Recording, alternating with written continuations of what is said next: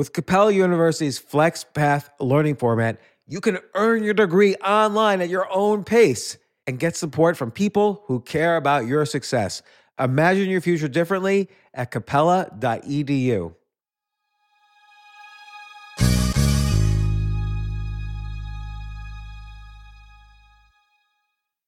As a person with a very deep voice, I'm hired all the time for advertising campaigns. But a deep voice doesn't sell B2B, and advertising on the wrong platform doesn't sell B2B either. That's why if you're a B2B marketer, you should use LinkedIn ads. LinkedIn has the targeting capabilities to help you reach the world's largest professional audience. That's right, over 70 million decision makers all in one place. All the big wigs, then medium wigs, also small wigs who are on the path to becoming big wigs. Okay, that's enough about wigs. LinkedIn ads allows you to focus on getting your B2B message to the right people. So, does that mean you should use ads on LinkedIn instead of hiring me, the man with the deepest voice in the world? Yes. Yes, it does. Get started today and see why LinkedIn is the place to be to be. We'll even give you a $100 credit on your next campaign. Go to linkedin.com/results to claim your credit. That's linkedin.com/results. Terms and conditions apply. This isn't your average business podcast, and he's not your average host. This is the James Altucher Show. So excited to have this guest here today. As listeners of this podcast know, we have had a ton of experts on different diets, different approaches to nutrition, different approaches to working out and looking better and feeling good and living longer. Today with me is Angelo Poli, the founder of a company, MetPro.co, where he basically is the expert on fitness and nutrition. He has worked with NFL stars, Olympic athletes, physique models, and of course, various CEOs all around the world. And he has a particular approach to how to identify your specific metabolism, because not one diet fits all, as opposed to many people who push a particular diet.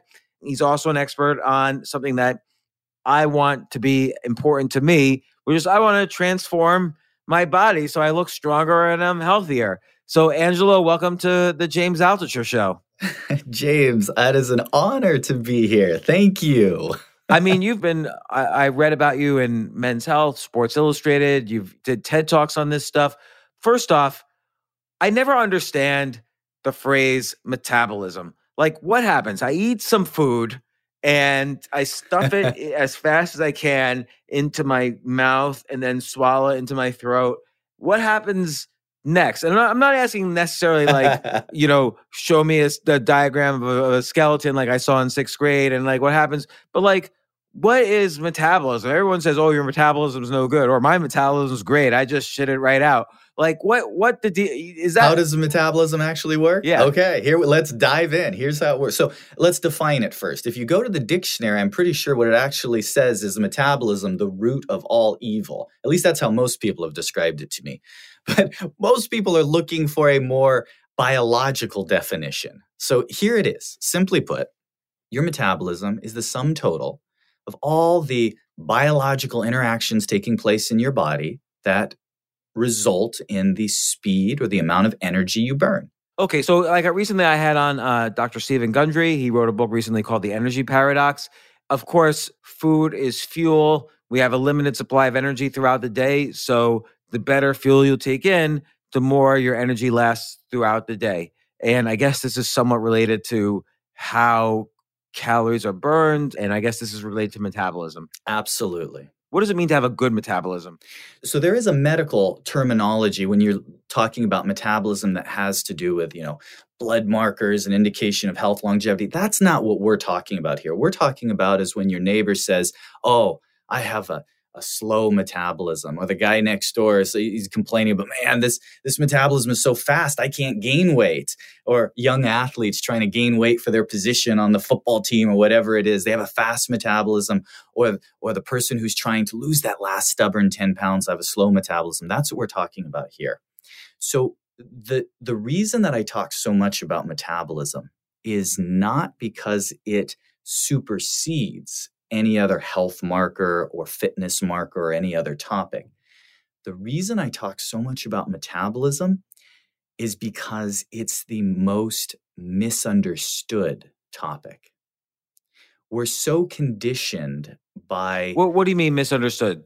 So we're so conditioned by kind of mainstream media on it that we confuse health and metabolism. So let me share, maybe some common myths that are... Most people think that if they're healthy and they're eating good quality foods, that means they have a good metabolism. Well, eating healthy is for vitality and to fight disease. Eating good quality foods are going to fuel any athletic endeavor. But it's not exactly a one-for-one translation to a fast or slow metabolism.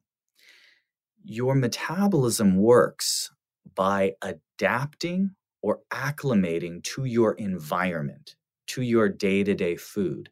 So that means it can be controlled, it can be manipulated if you understand how it works. So what we could do, James, if you're up for it, is we could conduct a little mini experiment to prove that. Because I know I'm saying something that may sound extreme. It's like, wow, wait a second, your metabolism can't change.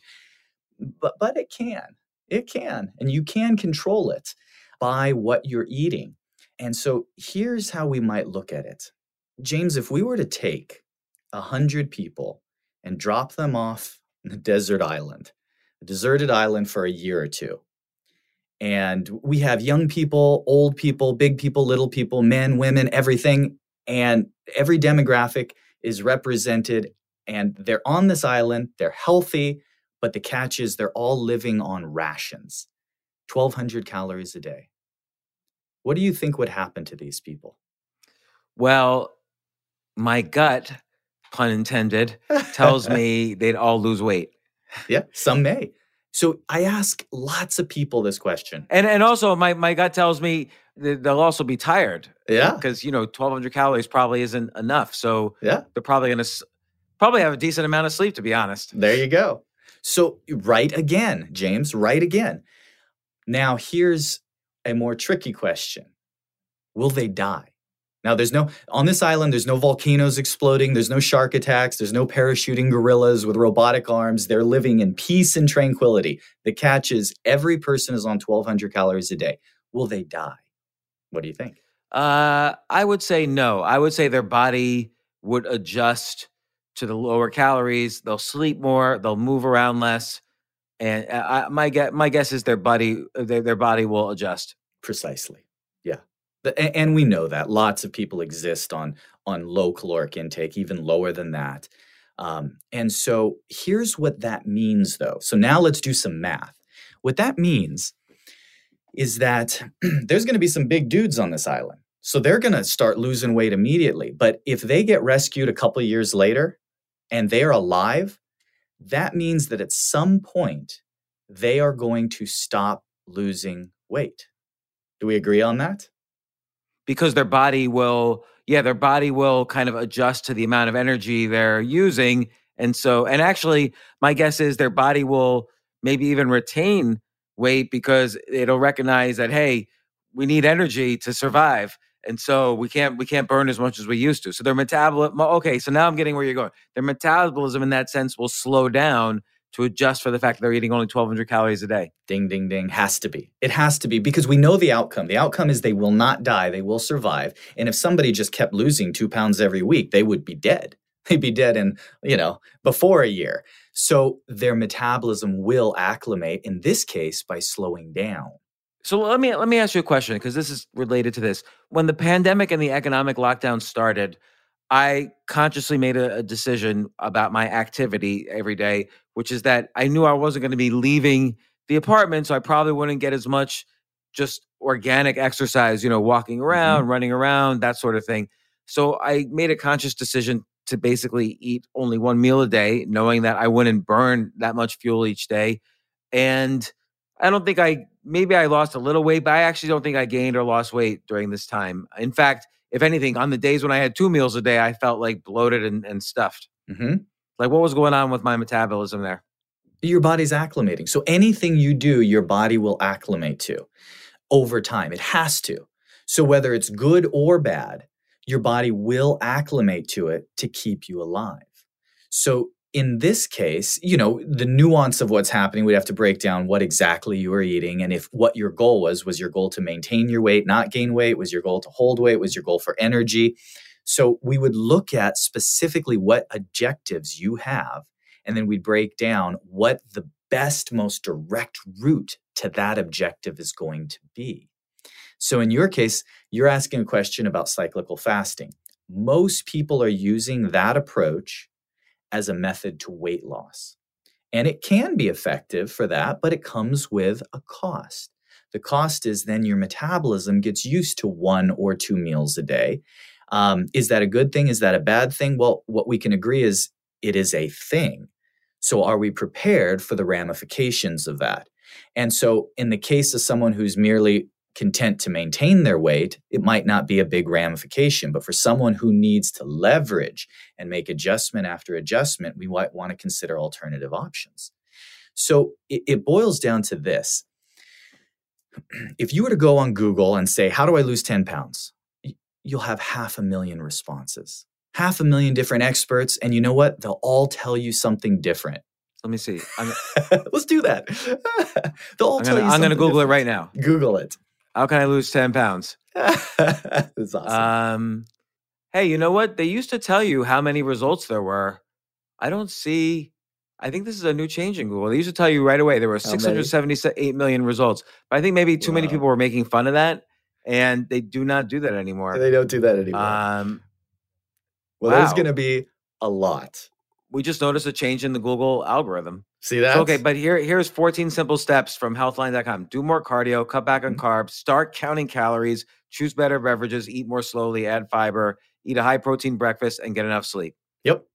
And those are general recommendations. Those are all good. I'll put my stamp of approval on that. But if you scroll down, here's what you're going to see. You're going to see, ketogenic, you're going to see cyclical fasting, you're going to see, everything from only eat foods that start with the letter K. You're going to see everything in there. There's going to be a strategy for everything. And it's not that there's a bunch of snake oil salesmen out there. There are a couple of those. But every strategy, now I've been doing this for decades, I have seen every strategy work.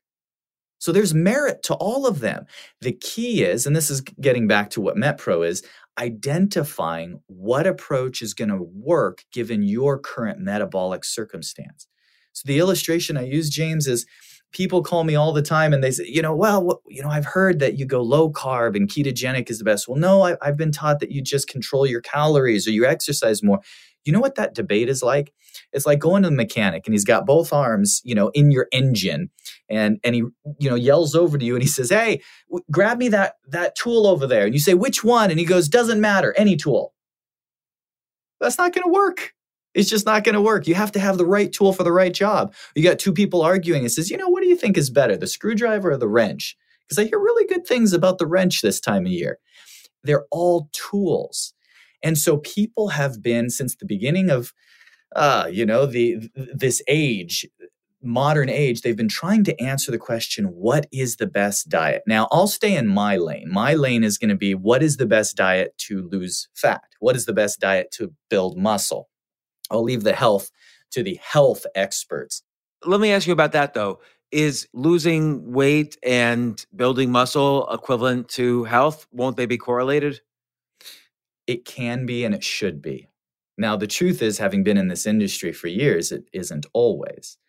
So for years, I would train physique competitors, bodybuilders, figure, the whole 9 yards. And some of the athletes participated in their sport in a very healthy way, and they did wonderful. Some of the athletes participated competitively in a not healthy way. And I've watched that happen as well. So while they're both important topics, they're not automatically related. I'll give you another example of that to really, put the nails in the coffin on this topic. Another example of that, when it comes to metabolism, health doesn't automatically equate to fast metabolism. Have you ever seen those shows on the stations where it's the 1,000-pound man getting taken out of his house with a crane? Have you ever seen that stuff? Maybe. Yeah, it sounds familiar. Sounds familiar? Yeah. So, Hollywood will get its hands on it, for drama, the camera will pan over these and show, oh, this person eats 2 buckets of fried chicken and 3 cheese pizzas and 2, 2-liter things of soda pop. I don't know how much truth there is to those exact numbers, but here's an interesting point. If you were to put one of these people on 5,000 calories a day, most of them, now mind you, they can't even stand on their own. Most of them would lose weight. Now, how many pounds would you or I lose if we were eating 5,000 calories a day? How would they lose weight? Because they have a blazing metabolism. I mean, I would gain 700 pounds. Right, you'd gain 700 pounds. Yet this guy is going to actually lose weight on that. Why? Because his body is accustomed to eating more and more. So remember how we talked about the island and people on 1,200 calories a day, their metabolism is going to slow down until it's just burning 1,200 calories a day? Well, in this case, when a person starts over-consuming, the job of the metabolism is to start speeding up and speeding up. Why? Because your body's designed in such a way that it has to acclimate, otherwise you die. If it can't slow down, you die. If it can't catch up, you die. So the metabolism adjusts. And so in the case of a scenario like this guy who's very sickly, he's morbidly obese, he can't even stand without assistance, yet he actually has an Olympian metabolism. So we're not saying that that's something to strive for. Of course, he's paying the consequences for that. He's in a bad spot. But I'm using it as a shock value illustration to really try and get listeners to look at metabolism differently. The metabolism speeds up and changes in response to changes in your environment. Therefore, it can be controlled, at least to a degree. It can be controlled. So what you're saying essentially is, assuming I eat largely healthy foods, if I want to lose weight, the key is essentially require my metabolism to be faster by exercising more and using more energy, and at the same time, eating less calories. Very close. Yes. All of those things are truisms, but the asterisk on it is the biggest lever you have is manipulating the volume of your intake, increasing and decreasing. So to illustrate, I used to, this is going back, a lifetime ago, I used to take athletes to competition, physique sports and things like that. And every year at these competitions, somebody from the audience would come up to me and, Mr. Poli, your athletes look amazing. What do you have them eating? Yes. And I would give the tongue-in-cheek rehearsed answer because I get this question every competition. And so I would say, well, boiled chicken and broccoli and rice cakes and, and it was always follow it up. I would laugh. I'd always follow it up with, would I look like them if I ate that? And the answer is nope, you wouldn't. And here's the reason why. Because them looking like that is not a function of strictly how they eat or how they exercise. It's a function of contrast. In other words, they were used to eating so much more volume in food that when they cut down to, 1,900 calories of boiled chicken and broccoli, the fat just incinerates off of them.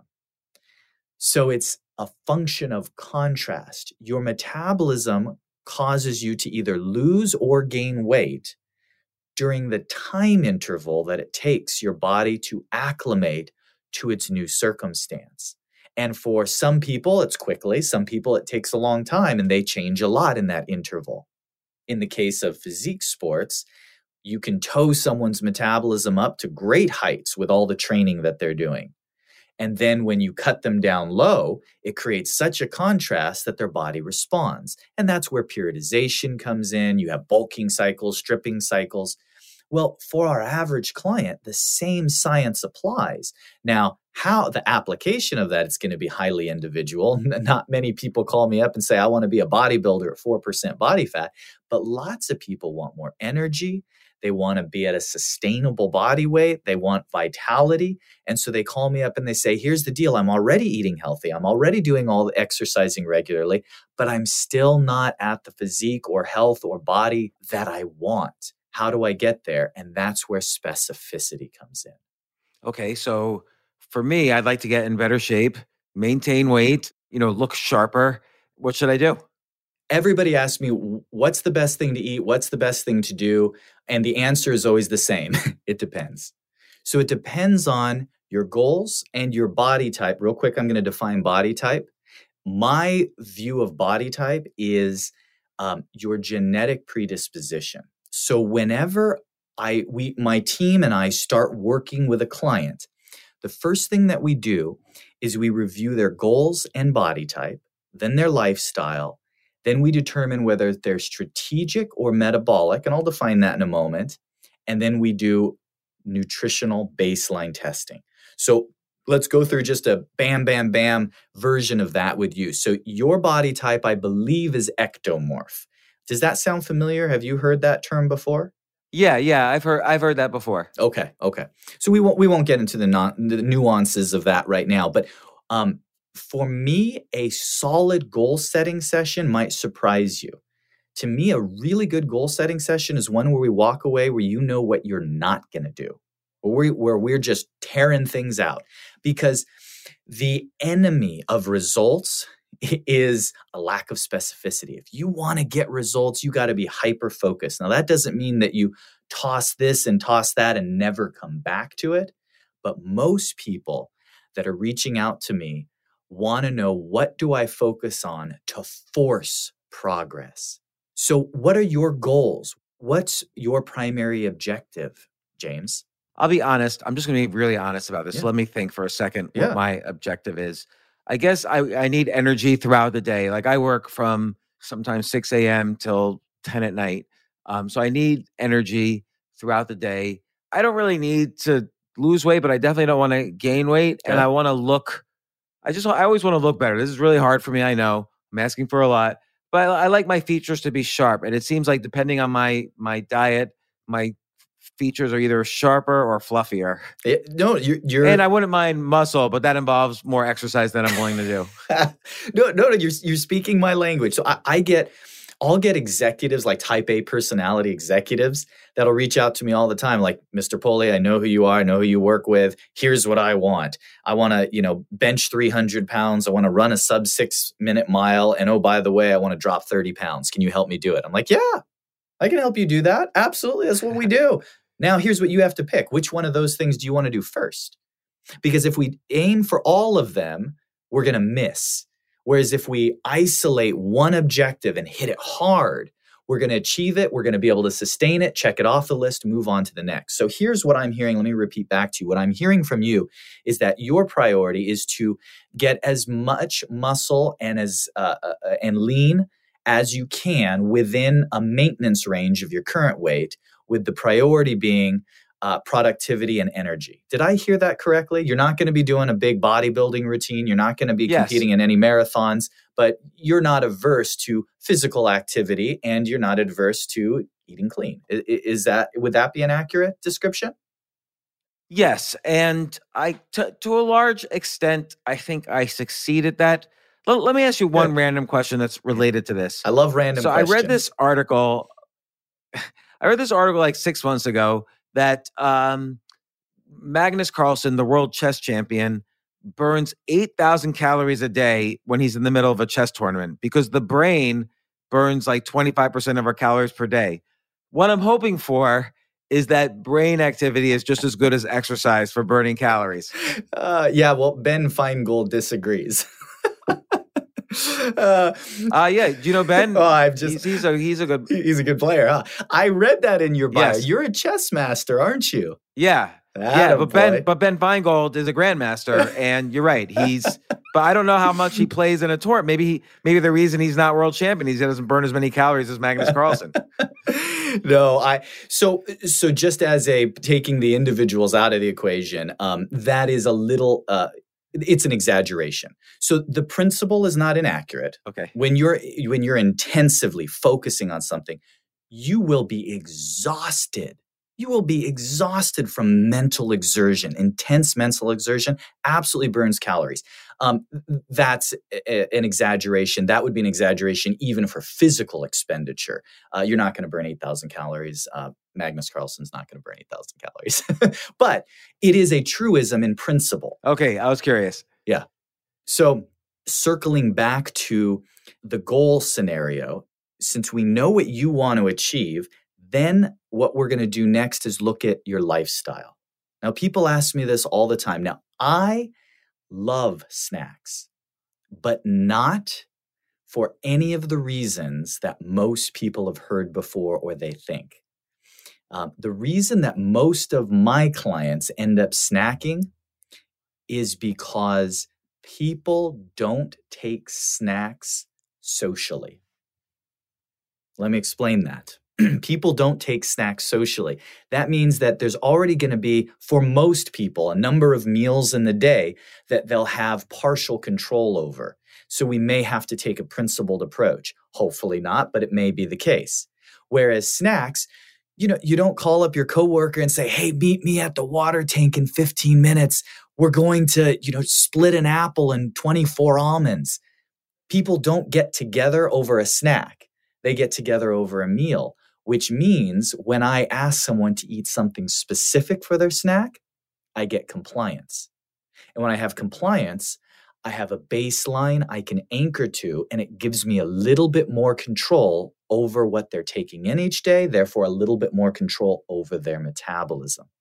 So as a lifestyle, what is your circumstance? So it sounds like you're only eating 1 or 2 meals a day, but is that because that suits your lifestyle and schedule? Or is that just you've heard that's the better way to eat? Or is it just because you feel the best on that? Why are you doing that?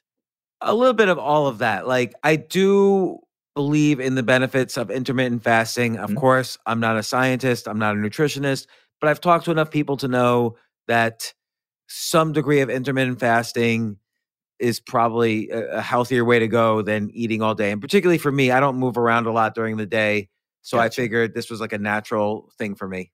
So in a case like for you, if we want to take your energy level to the next area, so people ask me this all the time. They say, well, I've gotten good results with what I'm doing, but I'm not where I want to be. So if you're not where you want to be, then let's consider changing something, because doing the same thing is not going to produce a different result. So while there may be nothing wrong with what you're currently doing, what we're going to want to do is find ways to optimize.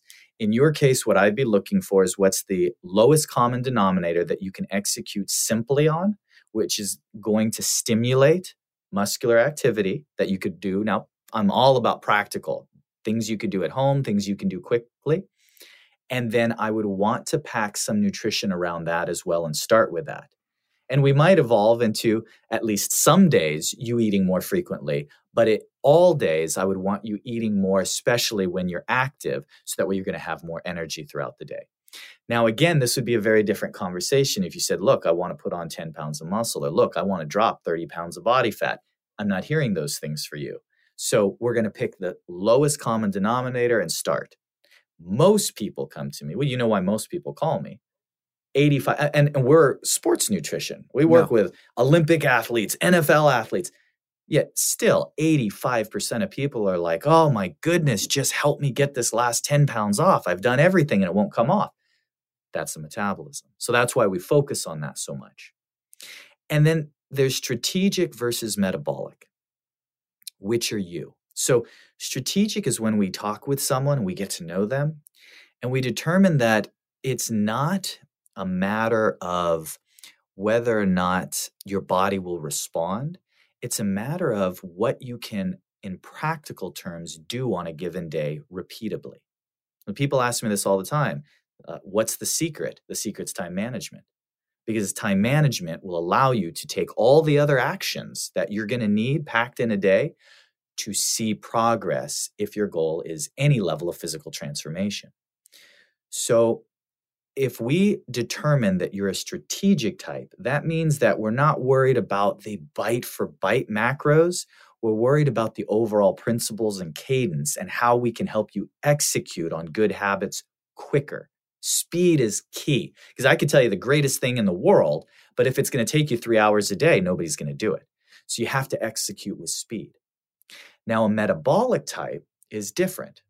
That's usually someone who comes to me and says, Angela, I'm already exercising, I'm already eating clean, I'm already watching my calories, I'm already this, I'm already that, but I'm still not seeing the results I want. That means that your metabolism has acclimated to your already good habits. And it's not that you're doing anything right or wrong. It's just that your body's now used to it, right? So we go back to the island illustration. Your body's used to that intake, so it's not going to change anymore. So in that case, what we have to do is we have to retrain your metabolism. Now, have you ever heard the concept, you have to eat more to lose weight? Have you heard that before? No. So a lot of the experts correctly state that you have to actually increase your intake before you can lose weight, which is occasionally applicable. Overall, that is accurate for sustainability long term, but it's one of those don't try this at home, folks, because if you increase slightly too much or for slightly too long, you end up going backwards. You end up going the wrong way. So the principle is true. We need to get your body to a point where it'll be sustainable long term. And we do that by manipulating your intake. It sounds like it works like addiction a little bit. So let's say you're addicted to some drug and you like the effects of it. The benefits sort of go away if you take the same amount every day. It's exactly right. Metabolism's like an addiction. That's a very good illustration. That's exactly what's going on. Yep. So how we determine where someone starts then, so we can make adjustments, is we baseline test. We don't guess. We baseline test. So what that means is if you were my client tomorrow, James, here's what would be happening. I would send you a meal plan that's boring, not special, not any super defined features that make it better or worse than anything else. The qualities that make it unique are that I would send you a meal plan that I have had literally thousands of other men, your approximate age, body type, activity level also follow. So I have averages for what I should expect. Then I'm going to watch how your body responds, because now you have a meal plan, a template, where I know the macronutrient ratios, the calorie intake, the glycemic load, the timing, everything. And now I have data that says, based on 1,000 men that have done this, here is the average result. And now finally, I have your data. Here's what happens to you. You gained 3 pounds. You lost 3 pounds. I don't know how your body will respond. And I've been doing this 20 years. I've dieted almost 20,000 people. Everyone's body's unique. Everyone responds differently. Once I get that data and analyze it, then, and my claim is really only then, should somebody be saying, okay, now let's customize your meal plan. Here's your strategy, because now they have the deck in their hands. They can see all the cards. Angelo, let's say they don't have you. Yes. What should they do? Great question. Write down what you eat every day. Write it down for a few days. And then what I want you to do is I want you to take that list and go to a friend of yours. Doesn't have to be an expert, just someone with a good head on their shoulders. Show them your food and then ask them this question. Can you tell what my goals are based on this diet? That's it. Can you tell what my goals are? And if they are struggling to look at that and say, oh yeah, you're trying to lose a few pounds, or oh, you're trying to bulk up, or oh, you're trying to do this or trying to do that. If they can't, even a non-expert, come to a reasonable conclusion about what your efforts are, you're lacking specificity. But Angelo, I would say, you deal with a lot of athletes, and so they have many different goals. But I would say the average person, particularly post-pandemic, like right now, is simply looking to lose the weight that they gained when they were just sitting at home watching TV all day. 85% of them. Yep. Same application. Write down what you eat. It'll be a very interesting experience. In fact, years ago in my office, I had people would walk in and they would sit in front of me, not too far away, right behind the desk. Right behind them, I had a custom sign built. And the sign would say, I know this isn't how you usually eat. And then in our first meeting, we would review their food journal. And we'd look at it and I'd say, well, let's take a look at how you're used to eating. And then they go through it, I'd wait for it. And every single person without exception would make the comment They would say, "Oh, that's not how I usually eat." And then I would point to the sign, they'd turn around and it'd be a gotcha moment. Because, and I'm victim of it as well. We don't have good self-awareness of what we eat in particular, especially when we're asked to recall our overall habits. We tend to have selective memory. So it's a very insightful process of actually journeying, not indefinitely, but just for a few days to see what we're doing.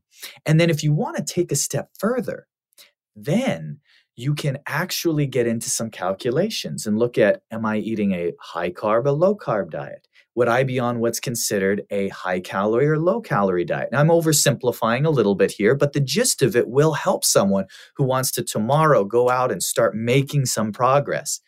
If you can at least come up with what I'm currently doing, then I can come up with a rational next step.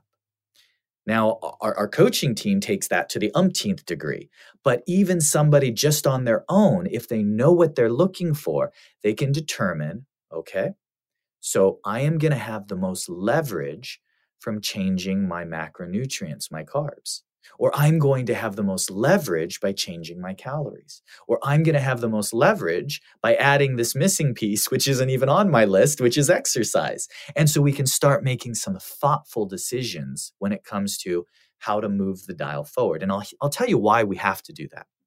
Because there's this fallacy, this myth in the industry that kind of bothers me. It's this concept that sometimes people in the industry think, well, if somebody isn't getting results, making progress, or losing weight, or whatever the case may be, they just don't have the willpower to stick to something.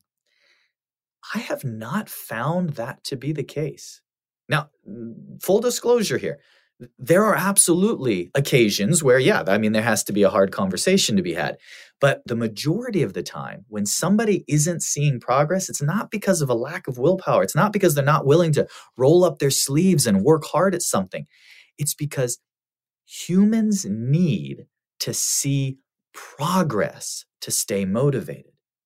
And most people that kind of fall off the bandwagon are falling off that bandwagon because they're either not seeing progress, not seeing enough progress, or not understanding why their progress is ebbing and flowing. So they become frustrated, and that's why they throw in the towel.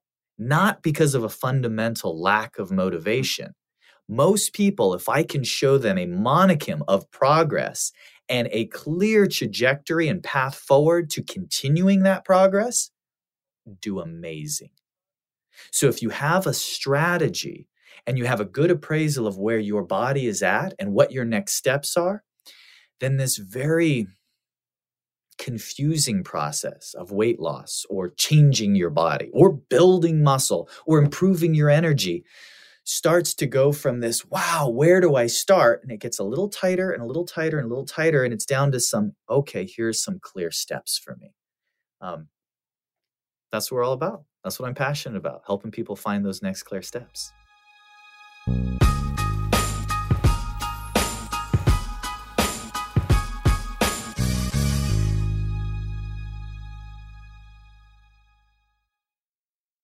Yes, it's totally true. Airbnb has changed my life. If anything, they have made my life so much better. Like, I used to live in Airbnbs. I lived in over 100 or 200 different Airbnbs over a 3-year period, and I loved it. I became a really good guest of Airbnbs, and I got to know lots of hosts. So when I initially owned a house, of course, the first thing I thought was, I'm going to turn my house into an Airbnb because I travel a lot. So why leave my house unused when I could make a side income by letting others Airbnb my house or come to stay in my house as guests? And having my own Airbnb or being a host for Airbnb has allowed me to do just that. And I've met other hosts. I've actually spoken at Airbnb's host conference. I think it was in 2017. I met so many just nice hosts. It's a great community. And I love, turning my own home into an Airbnb. Like, I'm traveling to Austin next month. My home's going to be an Airbnb while I'm away, and I'll stay in an Airbnb. I'd rather stay in like a 3-story house Airbnb than in one tiny hotel room in the middle of Austin during South by Southwest. So listen, while you're away, your home could be an Airbnb. Many people host on Airbnb, but there are people who are just letting their house sit empty, who've never thought about it or didn't realize their space could be an Airbnb. Hosting can easily fit into your lifestyle and is a great way to earn some extra money. So if you have a home, but you're not always at home, then you have an Airbnb. Your home might be worth more than you think. Find out how much at airbnb.com/host.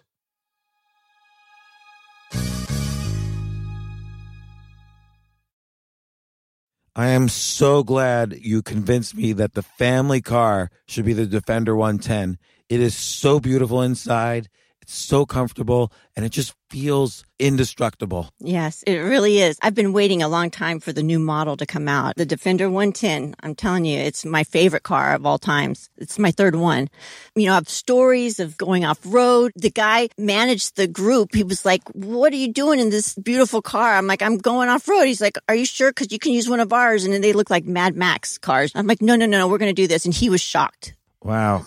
Well, it's great because the Defender has been reimagined for 21st century adventure, and its unparalleled off-road ability, as well as its robust interior, are invaluable whether you're headed towards uncharted territory or just a weekend of exploration. The Defender 110 tackles challenging surroundings with absolute confidence. The SUV conveys strength outside and in, featuring peerless technology like an intuitive driver display and an award-winning infotainment system. That's my favorite part, to keep you connected no matter where the journey takes you. Adventure is unique to everyone, and so is the Defender. Choose from the 2-door Defender 90, the 4-door Defender 110, or the larger Defender 130 with the ability to seat up to 8 passengers. You'll find uncompromising performance in all three. So pack up and go even further with the Defender 110. Learn more at LandRoverUSA.com/Defender. Hey, listen, men's health is important. Men act all cocky and like they don't need anything. But the reality is, as you get older, there's some things you need. And it often feels like we're too busy to take care of our health problems. Like, I'd rather do anything than go to the doctor or the dentist or the pharmacy or whatever. But now you don't have to waste your time if you use HIMS. HIMS, H-I-M-S, HIMS is changing men's healthcare by providing simple and convenient access to science-backed treatments for erectile dysfunction, hair loss, weight loss, and more. The entire process is 100% online, so you get a new routine of improving your overall health faster. Jay, you listening to all this? Yes, I definitely gonna use HIMS from now on. Not that you need it. You're young and healthy. James, I'm 35. You're getting there. You might need it. Who knows?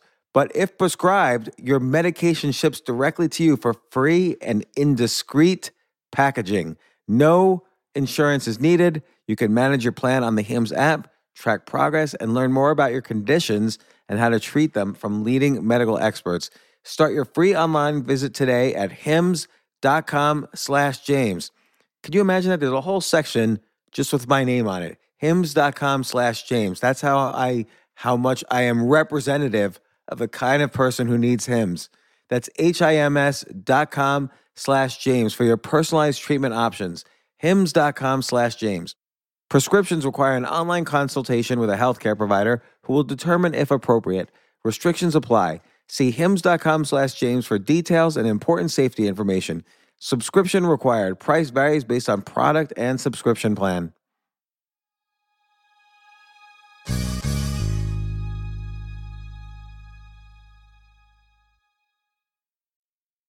What I'm getting out of this is that there's no one diet that works for everyone, although it seems like low carbs is better than high carbs. It depends, because remember, we have to consider goal. So definitely when I have the youth football player or the person trying to build muscle, high carb is better in those cases. So it always, of course, depends on your goal. But yes, you're right in general, for sure. So wait, when's higher carb good? So lots of people are trying to actually add mass, lean mass.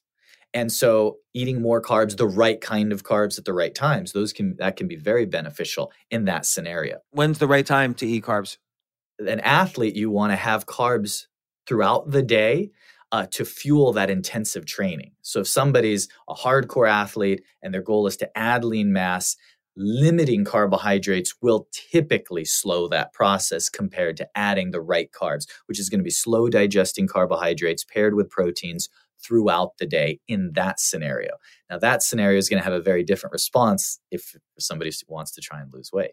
Now, for somebody trying to lose weight, oftentimes manipulating carbohydrates is the right approach. But keep in mind, we kind of end up beating our head against the wall on this a lot. A lot of people call me up and they're like, well, Angelo, I had really good results doing low carb. I said, well, what are you doing right now? And they say, low carb. And I say, and so what's your goal? Is I want to lose another 30 pounds. So low carb is good, but continuing to do low carb, you're not going to get a different result. So it's not that there's something wrong with low carb. It's that for that individual, we have to take them out of carb sensitivity gradually, get them used to more carbohydrates, and then likely take the carbohydrates back away. Because like you said, no two people respond the same to a diet. I'll take that one step further. You're correct. And even more unfortunately, the same person doesn't respond the same way on a diet the second time. For our listeners, you're going to relate to this. Is how many of you relate to this concept? I did the same diet I did a couple years ago, but I didn't get the same result. I don't go 24 hours without hearing that. So we have to reevaluate every time. What's our most strategic next step? Let's say just again, someone's living a normal life. They either work from home, but they sit around all day, or they commute and then they sit in a cubicle all day and they'd like to lose weight, which you've mentioned is like 85% of what the goals are. Right. And let's say they have they're generally like they're getting older, so they've got a little bit of belly fat and they'd like to lose that. What would be like your not your recommendation, but your average recommendation in these situations? Yes. So in this situation, we're going to baseline test. And so I'm going to ask someone, now they're not going to be measuring and weighing food indefinitely, but I am going to ask somebody for a few days to be very specific while we're establishing a baseline. So that way, whether it's good news or bad news, I get accurate news. So I'll put them on a meal plan, determine their general metabolic pace. Then what we're going to say is, let's say it's an individual who weighs 200 pounds that wants to weigh 175 pounds. So that individual, I'm going to determine whether or not we're going to reduce calories or carbohydrates, or often a combination of both, just a little bit less on each. And it makes small adjustments until they start losing weight. Now, what'll typically happen is somebody will start making progress, but their metabolism will acclimate to it. So now they go from 200 pounds down to 90 pounds, down to 86 pounds, down to 84 pounds, and they start law of diminishing returns because their body's now getting used to this routine. Several weeks have gone by and their body's like, okay, I'm good. So now what we're going to stop and do is increase their intake. And I'm going to say, all right, Johnny, what I want you to do, Johnny, is go and increase your intake by 10%, but you can't gain any weight. Well, how do I do that? Now we're going to pull the exercise lever. So now we're going to start increasing your diet, your intake, every few days until you've gained 1 pound. And as soon as you gain that pound, I'm going to make you do an extra cardio session or an extra workout to burn that pound off. Because you can't, it's very difficult to exercise 20 pounds, 30 pounds off, but you can definitely exercise 1 pound off. So then Johnny's going to come back to me. He's like, okay, I lost that pound you told me to. I'm going to say, great. Now we're going to add a little bit more carbs, a little bit more calories, and I'm going to make you gain that pound back. And we keep adding gradually carbs and calories until he gains that pound. And I say, okay, Johnny, now go lose that pound, but you can't eat any less. You have to do it just with exercise. So Johnny's going to gain and lose that same pound 4 or 5 times while I get his metabolism used to eating more and more and more. Then we're going to hit reboot. We're going to start that diet down process again. Only this time I'm going to take him down. Now, remember we said he wants to weigh 175 pounds? When he gets to 175 pounds, he's not actually 175 pounds. He doesn't own it yet.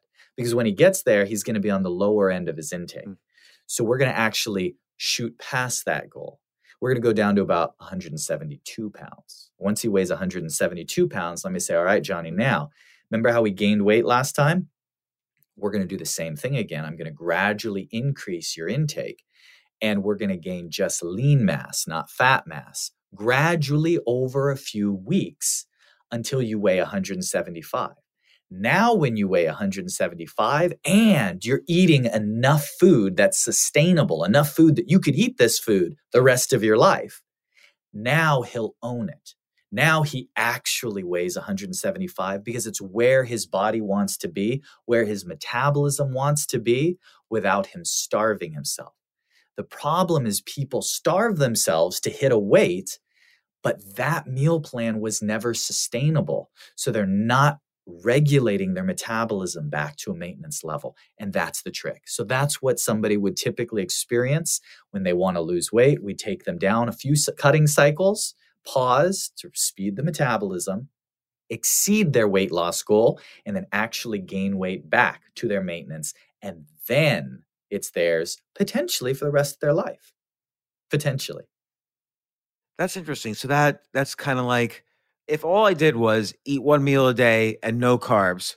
Okay, so I did intermittent fasting and no carbs. What would be the likely outcome?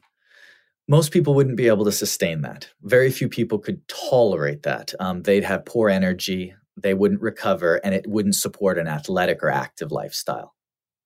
Most people. There's exceptions. I mean, some people, they can eat, drywall and nails and they feel great. It's just, it doesn't faze them. Everyone's biology and genetic predisposition is a little bit different. But if you were to just eat one meal a day and that meal had no carbohydrates, which is your body and your brain's principal fuel source, sugar, glycogen, glucose, you're going to be forcing your body to adapt to run on very low amounts of fuel. Sometimes we swing the pendulum too far because we understand that sugars and overconsumption of carbs or processed carbs have all this delirious effect on our body.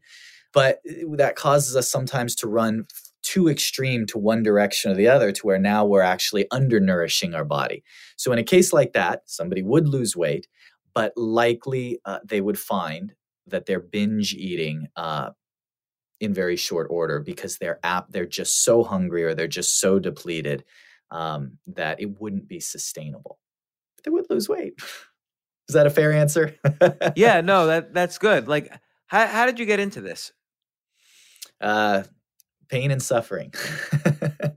So when I was in my early 20s, I had a back injury, a severe one. My favorite answer. Yeah, good. Yeah, you seemed a little bit like, you'd go for that. All right. So when I was in my early 20s, I had a fairly severe back injury. I walked with a cane for almost 10 years. And so interestingly. Oh my gosh. Wait, how did you get the back injury? I thought I was young and immortal, like a lot of 22-year-olds. And I had to learn the hard way that your body actually needs rest and recovery, not just pounding. So it was an accumulation over time. I didn't have a major accident. It was accumulation of poor exercise habits, poor sleep habits, and oh, by the way, poor nutrition. So I ended up with this severe back situation that required surgery. I walked with a cane for 10 years. And it turns out not everybody is excited about hiring a personal trainer who walks with a cane.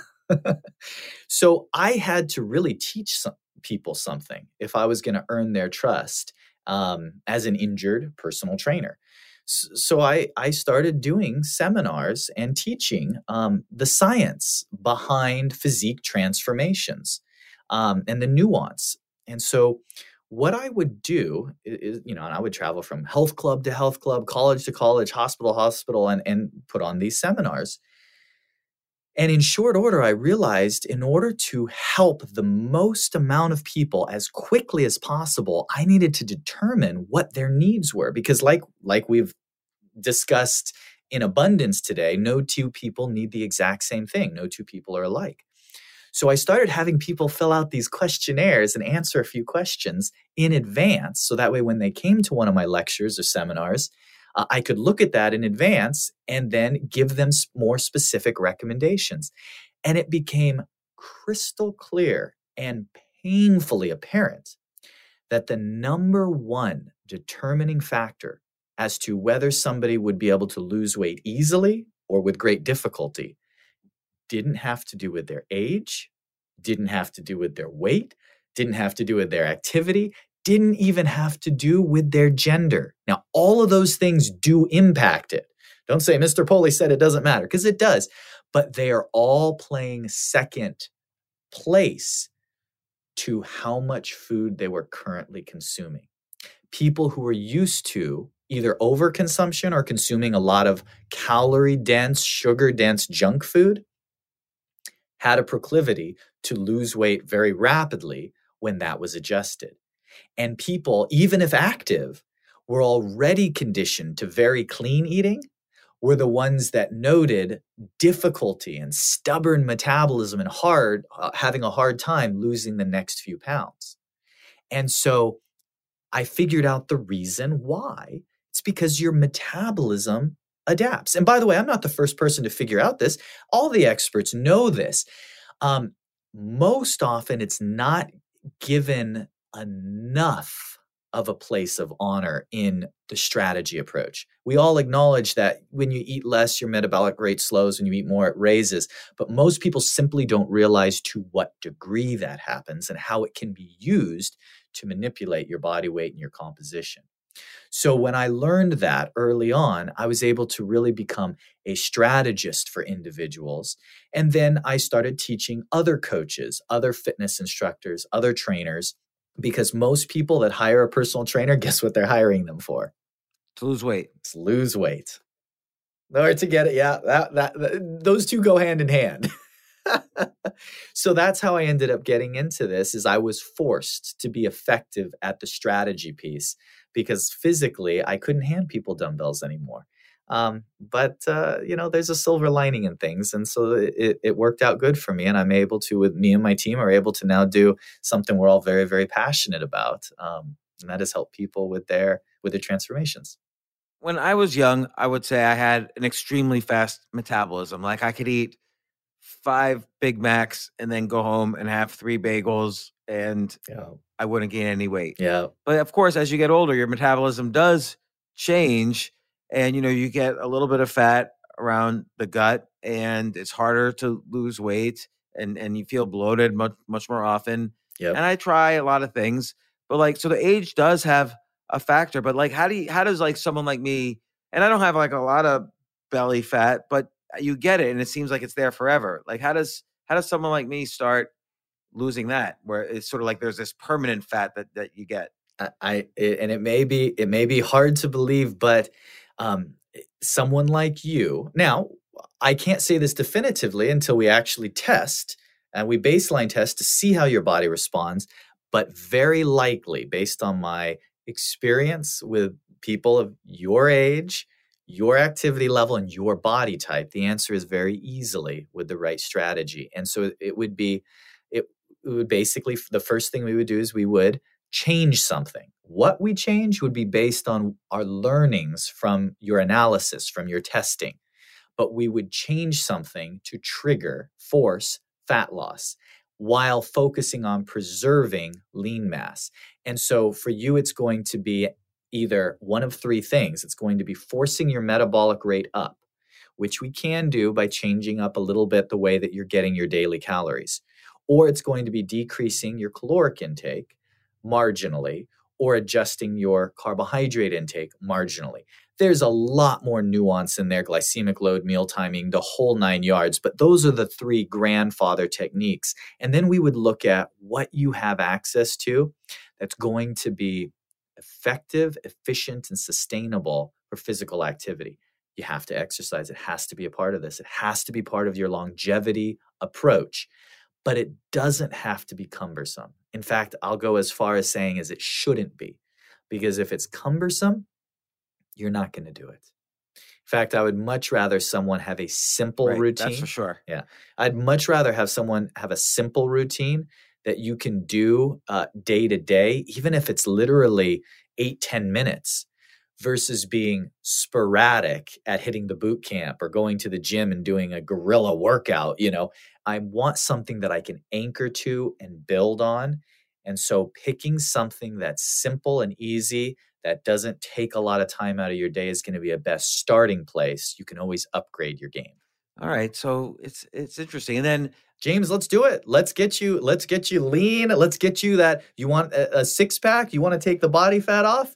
You'll have to roll up your sleeves a little, but I'm in. Let's do it. And I kind of want, okay, if I was really being super honest, I try to stay low carb, Sure. but I kind of love carbs. Is there any way I can eat more carbs? That's on my wish list Yes. for life. The answer is yes. I want to eat pasta again. Yes, the answer is yes. How's that happen? By not eating pasta tomorrow night, by eating a bite of pasta, or better yet, we're going to increase you by, a quarter cup of this, or a little bit of fruit, or a little bit of carbs that you can easily burn off. Instead of getting them all at once, I'm probably going to have you split them throughout the day. I don't mind if you do intermittent fasting on some days, but we're probably going to increase your meal frequency initially. Why? Because you have to change something. You're used to eating one meal a day, which means by a process of elimination, we have to use a different technique. There's merit in many different techniques. I'm going to get your body acclimated to more carbohydrates gradually, and then I'm going to pull them away. I'm going to cut them out, not entirely, but largely, so that way we can strip body fat, because your body has acclimated to your lower carb approach. It doesn't mean you've taken the wrong approach. It means that you've played the card. You don't have a duplicate to play, so we have to play a different card now. Let your body reacclimate to that.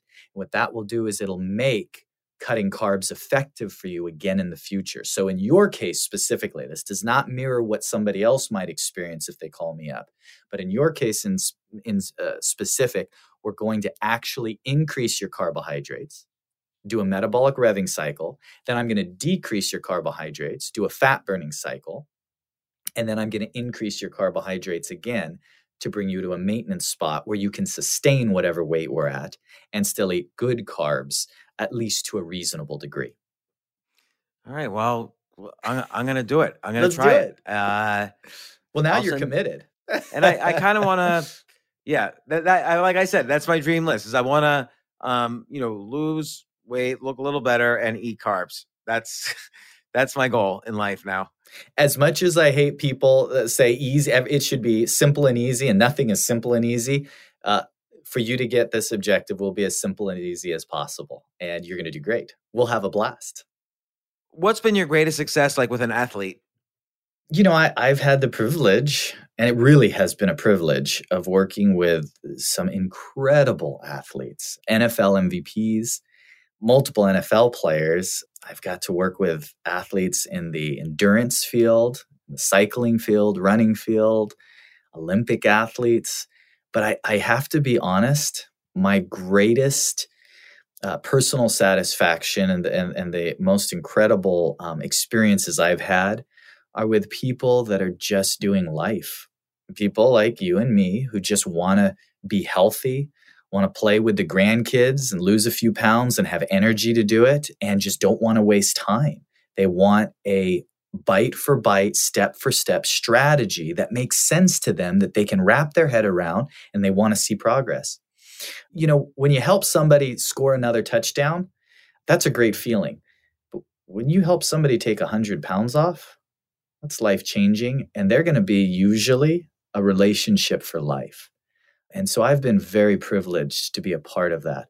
But one experience stands out in my mind above many others. I had a father who brought his son to me to help his son just get healthy. And his son was only 13, 14, and his son was not healthy. And we worked together for 2 or 3 months at this point. And the father called me up crying. And he thanked me. He said, "I saw my son run for the first time this week." That I'll never forget. That is meaningful to me. But working with the athletes is fun too. So I enjoy all of it. I hope that answered your question.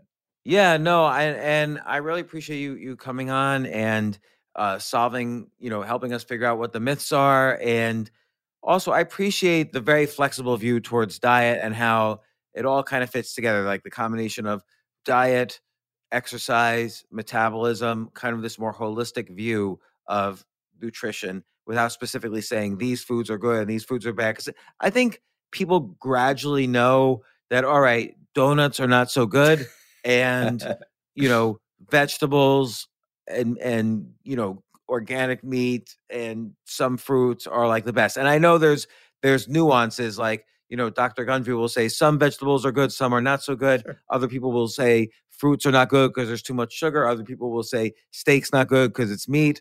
But in general, the average person knows what's good and what's bad, and still chooses donuts, by the way, because none of that's a bad thing. It's just donuts taste good.